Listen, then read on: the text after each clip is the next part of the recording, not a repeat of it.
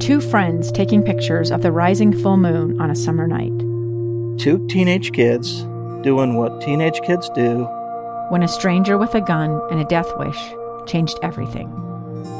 It was violent, it was senseless, and I will never understand it, I will never accept it. I'm Amy Donaldson, and unfortunately, we're all too familiar with stories about how violence shatters lives. But what we rarely see is how they are rebuilt. In a new podcast, The Letter, we relive tragedy, but only so we can hear the rest of the story. The struggle to reclaim lives, the realities of grief, and the possibilities of forgiveness. I believe in miracles. Sometimes I thought, there are no miracles. Yeah, there are, and this is a big one. Follow The Letter at theletterpodcast.com or wherever you get your podcasts. Utah's best athletes count on flexibility, speed, strength. And the Jazz pick up their 22nd assist. So they count on University of Utah Health. Real Soleil puts this game away. And so can you. Leading doctors, a world-class environment, award-winning innovation, care to be great. 14 unanswered by the Utes. University of Utah Health, caring for Utah's best and yours. Schedule your appointment now at uofuhealth.org/care to be great.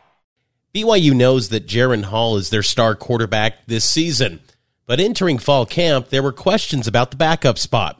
Well, that's already been resolved, according to offensive coordinator Aaron Roderick. Jacob Conover is number 2. The last 2 practices have probably been his best 2 practices he's had since he's been here. And then Cade Fennigan, I thought, did some really good things today. He and Sol J are kind of battling for that 3rd spot. But right now, Conover's clearly 2. BYU enters day 6 of practice today, and following today's practice, they'll have a team photo session at the indoor practice facility. KSL will be on location at Picture Day to give you a recap of the event on KSLSports.com and the KSL Sports app.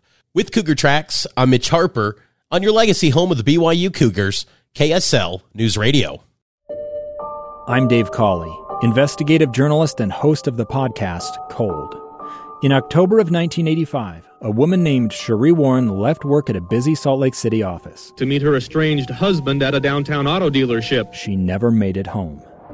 Cherie's car surfaced weeks later in Las Vegas. In the parking lot of a hotel casino. No one knows how it got there. Strange. It was strange. Both Cherie's estranged husband and her boyfriend raised suspicion for investigators. I kind of thought that he might have done something. But no arrests were ever made.